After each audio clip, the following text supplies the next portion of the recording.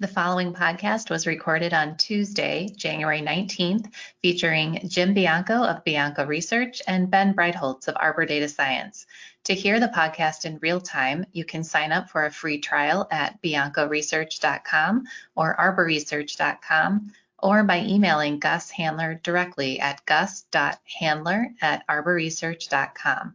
You can also call Arbor Research and Trading at 1-800-606-1872. Thanks for your time and enjoy the podcast. Welcome to Talking Data, which is our weekly series of podcasts in which we highlight pertinent bond and equity market themes. I am your host, Kristen Radish of Arbor Research and Trading. Our presenters today are Jim Bianco of Bianco Research and Ben Breitholtz of Arbor Data Science. Today we will be discussing fiat and cryptocurrencies. Going into the new year, there's been a lot of discussion about the strength of the dollar. Ben, we're going to get started with you. What is the state of the dollar against fiat currencies, and what issues should investors be aware of? So the dollar, broad index is down, 13, 14% from its peak, which is not too different from past cycles that we've seen in terms of its slide. I think this time around, what I point to the most is that we've seen really two things kind of happen. One, the economy has started to get better on the global side. So the demand for the dollar as a flight to safety has been diminished. But more importantly, I'm watching the shadow rates between the ECB and other central banks relative to the Federal Reserve. And what shadow rates are effectively the central bank target rates accounting for the expanding balance sheets and bond purchases. So as there's more bond purchases, if we're at 0 to 25 basis points for the Fed funds target rate, it's going to take it down to negative territory. In this case, it's down around negative 230, 250 basis points.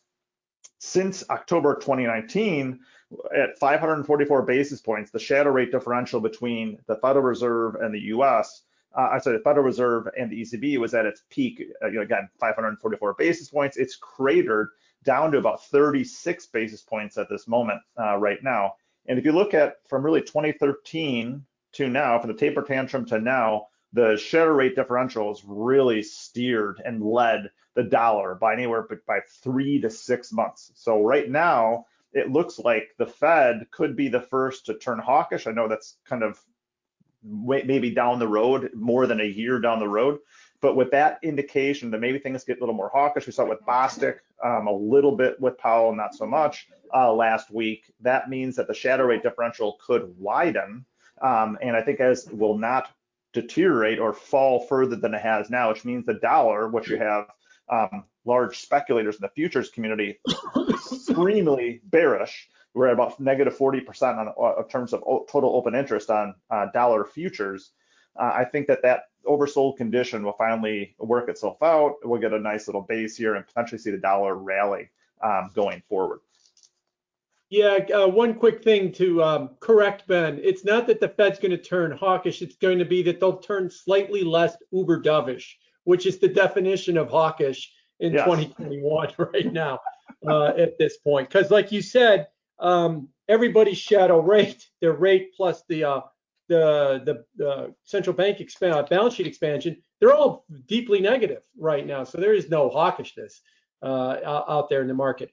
But I do want to come back to something else Ben mentioned too, and that is that that there's less of a flight to quality. I do think that part of it's not a two-factor model. It's not one thing explains the dollar, but part of what also explains the dollar is kind of the hope, greed, and fear in financial markets. In March, when everybody's worried that financial markets were teetering, the dollar had tremendous strength.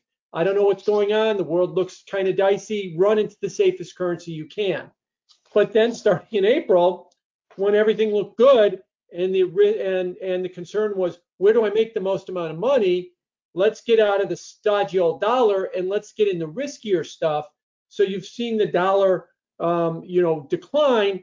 And if you look at it relatively, and there's a chart of it I posted of developed country currencies, which is the DXY, the Dixie Dollar Index, and the MSCI Emerging Markets Index of currency, Emerging Market Currency Index.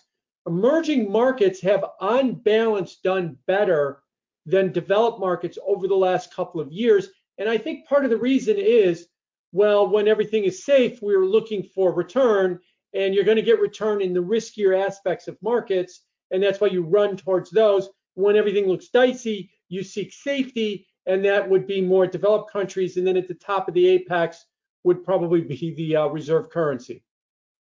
Well, that also gets to, fitting in that is flows. So, what's fueling this is we've seen really since maybe October or so, the incredible amount of inflows into emerging market, both fixed income and equities, and then also these thematic trades. So again, kind of going after some of this riskier ends of the spectrum. The question now is, on a relative basis, are those flows, overdone? In certain cases, we're starting to see 6, 7, 8 standard deviation events in some of these funds in terms of flows, not incorporating the returns. And so that's why it's kind of like, okay, is this the point at which what Jim is talking about, EM outperforming by so much relative to develops to the dollar? Is that going to finally reach its peak? It seems like we could potentially be on the cusp of that, but only time will tell. Yeah, and the last thing I'd mention about the dollar is, for purposes of this discussion, we're talking about the dollar as a monolith going up or down, and you can do that, and there's nothing wrong with that. But when you start drilling down a little bit deeper, what's it doing against the euro? What's it doing against the yen? What's it doing against the yuan? What's it doing against the Canadian dollar? You then start to get some divergences, and a lot of those regional divergences come into relative interest rate differentials and economic differentials.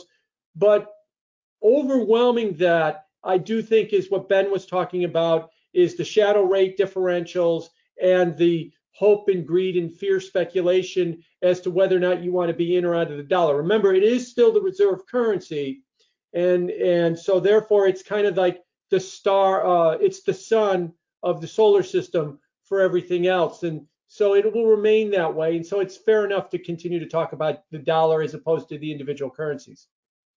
Yeah, Jim, let's turn. I'm sorry. Let's turn over to cryptos if we could next. How real are they, and what issues do we need to consider with cryptos? I've got a chart in the handout that shows the percentage of reserve currencies held by central banks and private banks, and about 2/3 of it is the dollar, and about 1/4 of it is the euro, and everything else is kind of on the bottom. People have asked, when is the dollar going to lose its reserve currency status? And the answer is, when something comes along that can challenge it. And that's not the euro. The euro's had its chance. It's probably not going to be the currency that's going to challenge it. It's certainly not going to be the yuan. It's not even a convertible currency at this point. It means you can't convert it into whatever currency you want without having express permission of the government in order to do it, or they'll set the rate at which you could do it, as opposed to the market freely setting the rate. So I am of the opinion that someday when the dollar loses its reserve currency status, it will be to a digital currency, most likely a cryptocurrency. Now, I'm going to draw a distinction here between a central bank digital currency and a cryptocurrency. Central bank digital currencies, they are very easy to implement.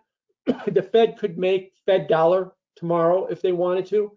Next to impossible, fairly easy to create, next to impossible to implement. Now, why do I say next to impossible to implement?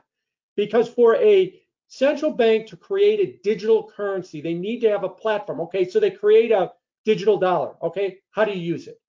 Well, you have to have an account with the central bank. You'd actually have a Federal Reserve account, and you'd have your digital dollars in there. Oh, great. Then I don't need an account at JP Morgan or Citi or Wells Fargo. And that's why the banking system is totally against it. The Fed has floated the idea, well, we'll create a digital currency, and then the application will be you have to go to JP Morgan or Wells or Citi or Bank of America in order to get an account to use it. Well, then what's the point at that? It hasn't really changed anything. So I think that a cryptocurrency is more likely to take over. Now, I've used on this podcast and other places, I've used the analogy of search engines. Early on in the 90s, we got Alta Vista, we got Lycos as the very first search engines, and they went bankrupt. And then we got Yahoo, and it was one of the fastest companies to join the S&P 500, and on balance was very successful. Then we got Google, and everything changed. I don't know if Bitcoin and Ethereum and the rest are at the Alta Vista Lycos stage, at which they're probably going to die off, and some other crypto that's going to be the Google of cryptos is still to come, or if they are of ultimately going to be the Google of cryptos. But I do think we're on this path.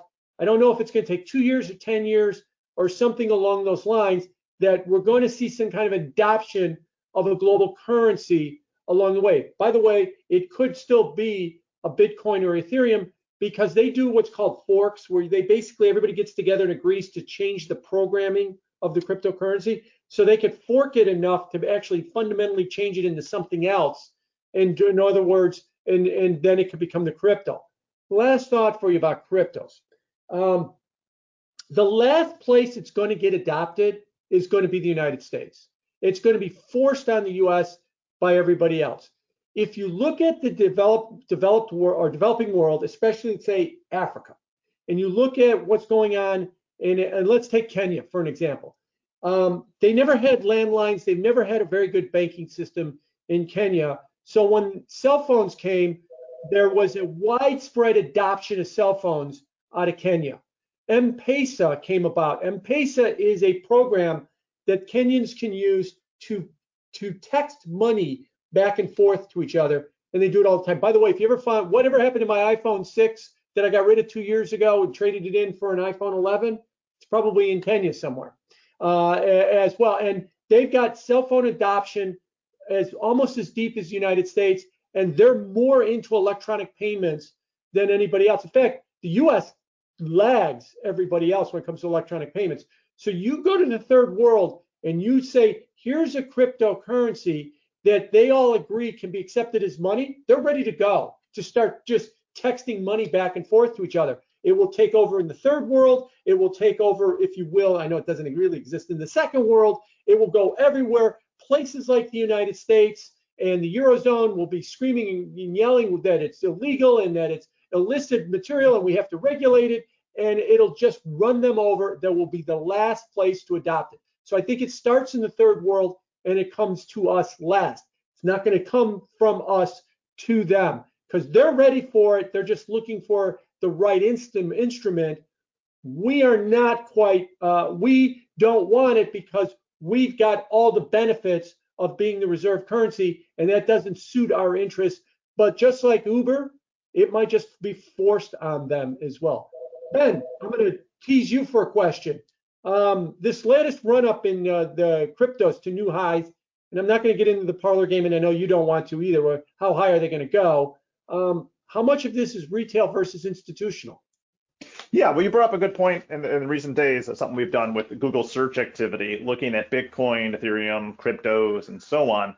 And what's pretty wild is that the retail interest is not the same. It's much, much lower than it was, for example, during the run-up in December of 2017, or even into July, September of 2019. We saw these spikes and then ultimately peaks in Bitcoin and other cryptocurrencies. So it's possible there could be more of an institutional adoption and discussion about cryptocurrency in that doesn't seem to be purely retail-led. What's interesting too is the dynamics that might be fueling Bitcoin are different now, at least this year and last year, than in prior episodes. So we've done a lot of modeling of Bitcoin, and a lot of those models broke, really since March or April with the ongoing of the pandemic. To me, that means that something's fundamentally changing within the cryptocurrency realm, and it might be again this adoption on the institutional side. And really giving it maybe some real credence. Previously, one of the big drivers was simply bond volatility, treasury volatility, and even market volatility in general. You could price out Bitcoin pretty effectively on a day-to-day basis and have a fair value model just doing that. And it worked well to trade the ranges and trade the residuals and so on. But again, that's completely broken down. So what is driving Bitcoin right now? And we can all come up with 10 million different things. But I think the big thing is potentially the adoption and the lack of just pure retail focus. It's when things get confusing, that usually means you have institutional players arbing and figuring things out and trading. That's typically what happens with financial markets. It gets harder. Yeah, I agree. We're one little last thought for you. If you're looking for a way to play a cryptocurrency, Coinbase, which is the largest, if you will, brokerage firm that traffics in cryptocurrencies in the United States, has filed to go with an IPO sometime later this year. And the old adage, like during the gold rush, you didn't want to be panning for gold, you want to be the person that was selling the picks and the shovels. Well, the picks and the shovels in this space is going to be something like Coinbase. I suspect that when it does come public, everybody's going to say, yeah, that's a great idea. And wait till you see the unbelievable valuation you're going to have to pay for it as well, too. So it ain't going to be cheap. But if you're looking for an idea of how to play it other than just naked speculation on whether or not the cryptos go up or down, Coinbase later this year might be something worth looking at. Thank you, Jim. Thank you, Ben, for your thoughts today. And thank you to our audience for joining us. As a reminder, Arbor Research and Trading is an institutional research and brokerage firm. Our two most prominent offerings are Bianco Research and Arbor Data Science. For further information on Arbor Research, Bianco Research, and Arbor Data Science, please contact Gus Handler at gushandler@arborresearch.com. Thanks and have a great day.